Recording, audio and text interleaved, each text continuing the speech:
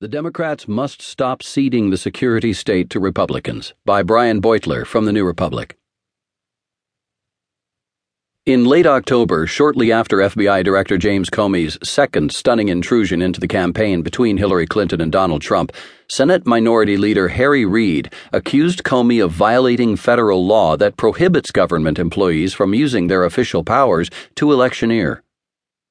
The basis of Reid's claim wasn't simply that Comey had made